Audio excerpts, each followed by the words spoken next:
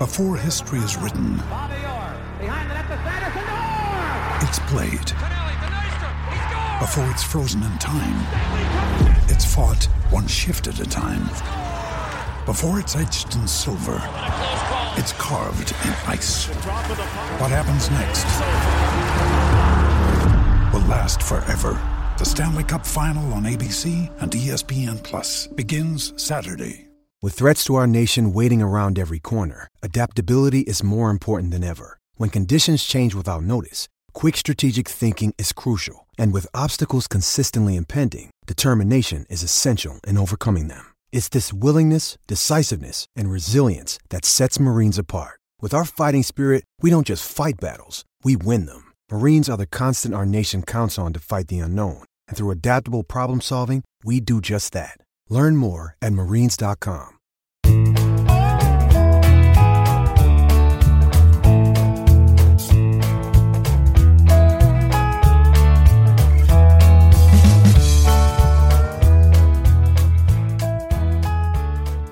It's Thursday, June 4th, and you're tuned into the Cleveland Baseball Talk podcast.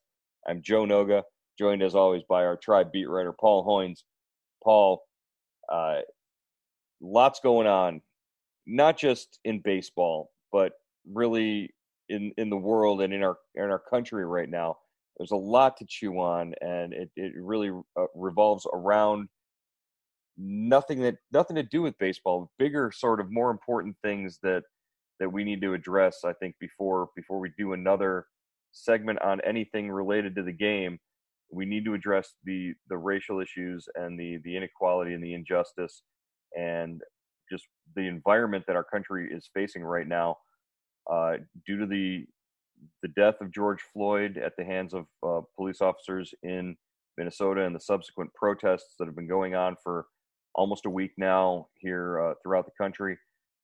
We've seen a lot in Cleveland. We've seen a lot around the state of Ohio, and just your impressions and your thoughts of the way that baseball and baseball players have reacted to this massive story and situation. It's I don't think I've ever seen anything like it, Joe. I've covered a lot of labor disputes between the owners and players, but never one like this with the backdrop of what's going on, the pandemic, the unemployment, and now, George Floyd, and the protests and the riots that have been going on mostly protests, I should say, for the last over a week. I mean, you just realize that, hey, baseball is only a game. Let's try to get the country right. Let's try to really, get along with one another and really work at this, because it's a problem, and it's a problem that's not going away. It's going to keep surfacing. And, I always, when Kaepernick took a knee, I a long time, several years ago, people asked me about it, and I said, I don't blame him at all. I don't think he's protesting the flag. He's protesting, his brothers and sisters getting shot when they're unarmed, killed by police. And I always wondered what the end result of that would be. And we're seeing it now. It took a long time to bubble to the surface, but, I never thought he was wrong about doing that. Now, the byproduct of protests always seems to be riots and looting, and I've no tolerance for that. But I understand the frustration. I'm not a black man. I can't say that I don't know what it feels like to, walk down the street and have people, cross the street and to get to the other side of the street.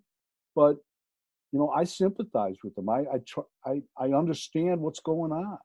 And I think one of the biggest things to come out of this whole discussion, and we've seen a lot on social media, and we've seen a lot in the news reporting of these protests and demonstrations, is it might not just be enough to sympathize right now. It's a call to action. It's a lot of the players that we cover, the folks that we interact with, are now coming out and saying it's not just enough to sit by and say, I'm your ally. I agree with everything that you're doing. Specific change needs to come from this by our actions. And, all of us have the duty right now to vote in elections. And whether that's the presidential election in November or local elections before that, the change won't happen until we vote people out of office and change the power structure so that things like this don't happen. And that really is sort of what I'm taking away from all this, and what I'm choosing to take away from all this, and choosing to show my son as he asks questions about this, is that it's not just enough to sit by and say, I support the movement. We need to do something. We need to put our boots on the ground and get out there and get our hands dirty. Yeah, I thought that's a great point, Joe. I thought, we're waiting for our president to calm the waters here. That's not going to happen. I thought everybody was waiting for that speech, somebody to say that one speech that would calm things down and unite the country. I thought the guy that made the best speech was Terrence Floyd, the brother of who had just seen his brother die. He went to the place in Minneapolis where his brother was killed, and he called for unity. He called for peace. He called, he said, if you want changes, if you want to change something, vote. Don't riot. Don't loot. Vote. And ultimately, that's the power we all have. Right. As far as what we are tasked with covering and reporting on as baseball writers, just the response from Major League Baseball, which a lot of people criticized because it was so delayed. Also didn't mention anything about police brutality at all. Specifically, the word police wasn't in there. Each team also coming out with statements supporting, those who the Black Lives Matter movement and things of that nature. The Indians then came out yesterday with their own version of a statement on the death of George Floyd. A lot of people chimed in and criticized that because you have an organization here that for years had what was considered a racist logo in Chief Wahoo. That the name of the team, the Indians, considered by some to be extremely racist and insensitive. But then this is also the franchise that was sort of a pioneer and a leader in the movement of helping to advance minorities as well. What are your thoughts on the Indians being sort of in a weird, awkward situation in trying to respond to the death of George Floyd? Yeah, that's a good question, Joe. I thought they I thought they owned it. I thought they owned it in that statement. They said, we have basically had a long and complicated history in dealing with racism in our country. Like you said, they brought in Larry Doby in 1947, first black player in the American League. Frank Robinson, first black manager in 1997. Satchel Paige. They opened the door to Jackie Robinson obviously opened the door in 47, but the Indians opened the door in the American League to bring in black and play black players. And then at the same time they were having they had Chief Wahoo on their uniform in some form or fashion for over 70 years. I thought they owned that. I thought other than that, I thought it was it's what all teams should do, a call to action. They called out police brutality. They called out, they also said, you can't just talk about this. You've got to, like you were saying, you got to put boots on the ground. You've got to become an agent of change and become and talk to, they talked about their game, the game of baseball, bringing the city and people together. And I think that works. It's probably kind of it's not at this time. It's kind of it's going against you're screaming into the wind though, because of what the owners and players, how they're still negotiating with this this backdrop, this tsunami of events that have engulfed our country. Right. It's a weird time to be talking for the Indians to be talking about racism and social justice when the owners and the players are squabbling over millions of dollars in salary. It's awkward. Individually for the players, we've seen a lot of response on social media, particularly from players like Shane Bieber, who is quickly positioning himself and becoming a leader among the players, even though he's only got a few years under his belt of Major League service time. He's posted many things on social media and aligning himself with the Black Lives Matter movement. Mike Clevenger had a really heartfelt sort of long post on Instagram yesterday where he detailed his experiences growing up in Jacksonville, running with groups of Black friends who, when they would go out and play basketball, they would be harassed, and his experiences just seeing that kind of mistreatment of his friends. There are countless examples up and down the Indians roster of guys who are speaking out and calling to action. Francisco Lindor, particularly on his Instagram posts, has shared a lot of Black Lives Matter content and just showing his position on the subject. So really, when it comes down to it, when these players eventually do get back together, when they are finally in the same clubhouse together, is this an opportunity for them to come together and have a discussion and really be more unified over things like this? I think it is, Joe. But you've been in the Indians clubhouse as much as I have. I really, I think baseball in itself. Minorities make up maybe 40%, 35 to 40% of the players in baseball. So I don't think that's probably as big a problem I don't think that's a problem. I think it's something to talk about. What I think about, in 2016 during the playoffs, and I think during the postseason, when Terry Francona said, he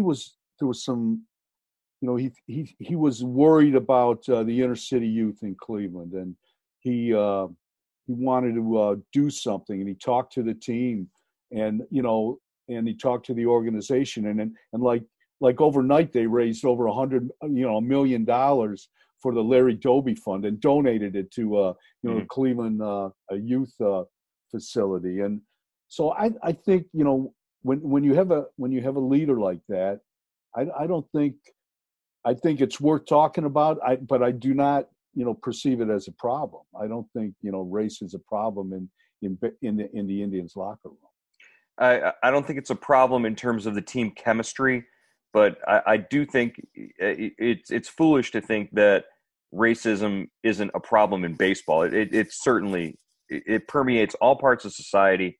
It's as widespread as the coronavirus at this point. I think, and it's just as catchy and it's just as dangerous. So I don't think you can separate the two. I think the game is always going to have some element. You look back at history, there was a time when baseball was as reflective of our nation in terms of its attitudes towards race, and it wasn't very positive.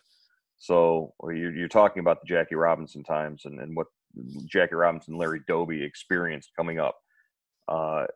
It's not a great, history. The game doesn't, but it also has the ability to change, our national narrative on that sort of thing. So I'm sort of looking forward to, if we ever do get back to games, just how baseball can help sort of ease tensions and ease this country back into loving itself again, basically. It'll go a long way if we ever get to that point. Yeah, I think the Indians, through their statement, made that pretty clear that they're going to, they're not going to just talk the talk. They're going to walk the walk, and I think they have the players that would be willing to do that. I think their roster is much more reflective of the city than of the city of Cleveland. Just the makeup of it, and baseball, has done a decent job bringing minorities into the teams, in hiring minorities. The scouts and the coaches. Maybe not managerial. Probably managers is still a slippery slope in some cases. The front office. There's studies that have been done that have given Major League Baseball high grades for hiring minorities. They pointed out a couple of areas where they need to get better is obviously in the baseball operations department. Mm-hmm. That seems to be a general managers and stuff like that. That can improve. But overall, obviously, when Jackie Robinson came into baseball, baseball led the way of society. They were a leader, and to reclaim that position and just to extend that position, they've got a lot of work to do, and I think they're capable of doing that. All right. Well, let's step away from the discussion about race in our country and in the game of baseball and move on to some more not newsworthy, but newsy topics to deal with today. We've seen a report from Bruce Levine on Twitter. Bruce Levine, a White Sox broadcaster, I believe. He's a reporter, radio reporter in Chicago. Been there a million years. White Sox, Cubs. I'm sure Bruce would appreciate that characterization. He said that announcers will not travel. Radio and TV announcers will not travel with the teams if baseball comes back at some point this summer. At least initially is the thought. But your Tom Hamilton, Jim Rosenhaus, Matt Underwood, Rick Manning, presumably Andre Knott as well. You will not be seeing them in opposing ballparks this year reporting on the Indians or doing play-by-play. They'll be at home in home ballparks or in a studio somewhere calling games from monitors remotely. Yeah, I talked to somebody in MLB, in the MLB offices, and they confirmed that. And that, like you said, Joe, they said the early part of the season, at least the early part of the season, if depending how long the season is, that they would, that the announcers would not be traveling with the team just to cut down on the exposure to the virus to them and possibly, their interactions with players and the coaching staff. And I was told that the Yankees might cover home games that way, home and road games that way. A lot of announcers are. I shouldn't say this. I'm as old as a lot of the announcers. I was going to say that you fit the target demographic for the coronavirus. And a lot of announcers do fit that time. That that age bracket where the virus is most likely to strike, and that's another reason that some guys aren't traveling. Right. Well, interesting that the Yankees broadcasters might do it from a studio or from a remote location, not even at Yankee Stadium. That seems like a drastic step as well. It presents its own sort of complications, I guess. But we've been watching Korean baseball broadcast by ESPN commentators from overseas for the last 4 weeks now. So, I guess it can be done. There is a roadmap for it. It's just not going to have the same feel, I guess. It will be a little different. But again, we're yearning for hearing Hammy say swing and a drive. We need to hear that at some point, whether it's from a studio or from the press box. I think we'll take it either way. It's going to be like Bull Durham, when we were doing the Durham Bulls games on the road, and from the radio, from the wire, they're reading double the right, and the kid hits the bat to a piece of wood. Yeah, clicking a block of wood and I think they turned up they had fake crowd noise too that they turned up when they did that. So Funny, yeah. And we've talked to both Tom Hamilton and Jim Rosenhaus on this podcast in the last month, and they expressed, they said both times. Hammy said it's going to be weird, it's going to be different, and he went into detail about how he's worried about being in the press box, being in the broadcast booth, no fans in the stands, and just the way that that's going to sound. He'll be able to be heard by the players on the field during the game. That could be weird and could be a potentially awkward situation for him. Yeah, he could get kicked out of the game if he's giving the umpire a hard time. He specifically mentioned Angel Hernandez, and I think you're talking about the one guy who's got the shortest fuse in baseball in terms of the umpires. But definitely something to keep an eye on. The other thing, the other point it brings up to me is, they've got plans in place already for if we get a decision, if we get an agreement between the players and the owners. So they've already gone through protocols about what broadcasters will do. Is there a schedule in place that we don't know about? We haven't heard. Is that going to leak out ahead of time? Is this a negotiating tool? Maybe. Hey, they've got a plan in place for the broadcasters. So they must have plans about other things as well, right? Yeah, I'm sure they've got plans A, B, C, and D. They've had nothing to do but plan and negotiate and drive people crazy for, since opening day was canceled. And I'm sure these guys they're just waiting for the players and owners to shake hands, and they're going to press a button, and there's going to be 14 things coming out every day to how they're going to set the season up. Owners and players shaking hands is not something I think that we're going to see anytime soon. They might come to an agreement, but it might be one of those ones where they've got their teeth clenched. They're going to bump. They'll bump elbows. They can't shake hands. Oh yeah, they can't even shake hands. Yeah, that makes a lot of sense. All right. One thing the only other thing I wanted to cover today and get a chance to get your take on this because today is, I believe, the 47th anniversary of 10 Cent Beer Night, 46th or 47th anniversary of 10 Cent Beer Night at the stadium.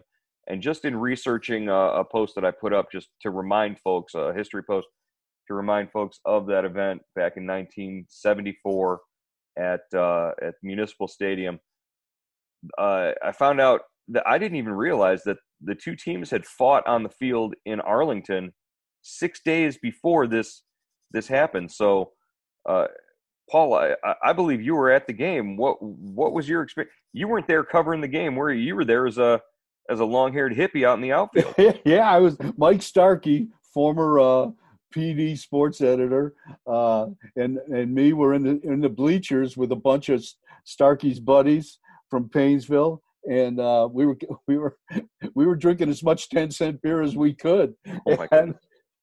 There at the old, I don't know if you remember, Joe, at the old stadium, that big scoreboard was right, on the back of the bleachers, and there was a ladder, kind of a ladder embedded in the front of the scoreboard.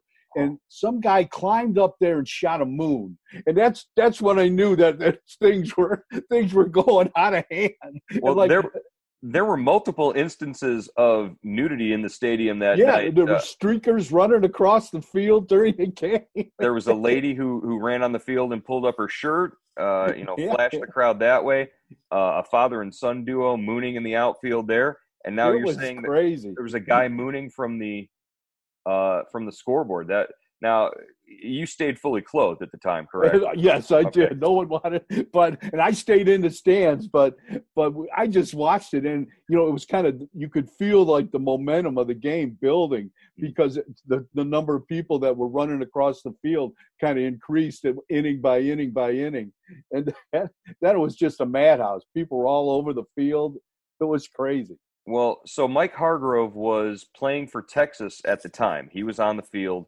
And when Billy Martin, the manager for the Rangers that night, led the Rangers out onto the field with baseball bats to sort of confront these fans who had knocked down the right fielder, or it looked like they had knocked down the right fielder, Jeff Burroughs.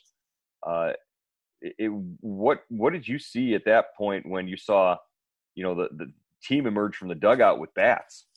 Yeah, I was just up there in the bleachers, and it was just I don't remember that part. I just remember the whole field was like packed with fans, and I remember them, forfeiting the game, and Paul Tepley, the great Cleveland Press photographer. I think somebody either punched him or pulled a knife on him during the crazy, during the riot, during what was going on the field. It was crazy. Then and Billy Martin what said, hey, these guys just can't handle it. They can't drink a good glass of Stroh's beer. They can't handle it. Can't handle their liquor. Well, really, Martin was the one who sort of set the whole thing off in the first place. After the brawl in Arlington, he comes out and he's got some flippant comments in the media after the game, just saying, hey, I'm not worried about going to Cleveland next week because they don't have enough fans to make us worry about it. And then Pete Franklin gets on the radio for the next 6 days and just incites violence over the airwaves by saying, we'll show Billy Martin, is something to be worried about, I guess, is the way that went. Yeah, I remember reading the Plain Dealer before that series started, and they had a picture of Chief Wahoo, a drawing of Chief Wahoo. Probably Dick Dugan drew it, and he holding a pair of boxing gloves. And so he would, but I remember, either talking to Hal Leibovitz or listening to him somewhere, or reading something about him. He said that was one of his biggest regrets, kind of inflaming that, pushing that series and having it turn out the way it did, with the drawing of Chief Wahoo, with the boxing gloves and all that. Well, 12 people arrested, sort of overwhelmed the security force there. The Indians had actually come back and rallied in the ninth inning. They scored 2 runs and tied the game when the whole sort of the final straw broke the camel's back and everybody was on the field. It was 5-5, but the Indians wound up forfeiting the game because so really, if you look in the box score, it should read 9-0, right? Right. That's what a forfeit should be. It's a 9-0 game. I didn't even realize they tied the game. Yeah, they came back. I think it was either a sac fly or a RBI double with like 2 outs in the ninth inning. They tied the score, and then right after that, that's when Jeff Burroughs got his hat stolen, and after that, it was pretty much on. So, that was crazy. Yeah, crazy times, and just thinking about all that's going on across the country with protesters and demonstrations, and people having the right to sort of riot and violate, and protest in that way. This just seems sort of trivial and sort of funny to bring up at this point, but it's just a weird coincidence that back in 1974, people were out on the field running around, bashing in and getting pummeled by Mike Hargrove on the first baseline. I think would be certainly a memory for a young Indians fan at the time. Yeah, you didn't want to mess with Grover back then. He had a bad temper. Yeah. All right. Well, Paul, hopefully, I don't know if this podcast or anything that we said at the beginning of this sort of half hour is really going to make a lot of difference to any sort of people, but it's a conversation that definitely needs to be had over and over again, and to ignore it and to not have that conversation does nobody any good. So, let's just try to keep it all in mind and in perspective and in focus as we continue on over the next couple of days, couple of months, and hopefully it people's behavior starts to change and we get back to, the nation and the country and the America that we sort of hope that we could be. Yeah, like you said, Joe, you can't just talk about it. You got to do something. You got to put boots on the ground. You got to vote, and you got to respect your neighbors. Just respect people, other people. All right, Paul. Again, we'll look forward to talking to you tomorrow on the Cleveland Baseball Talk podcast.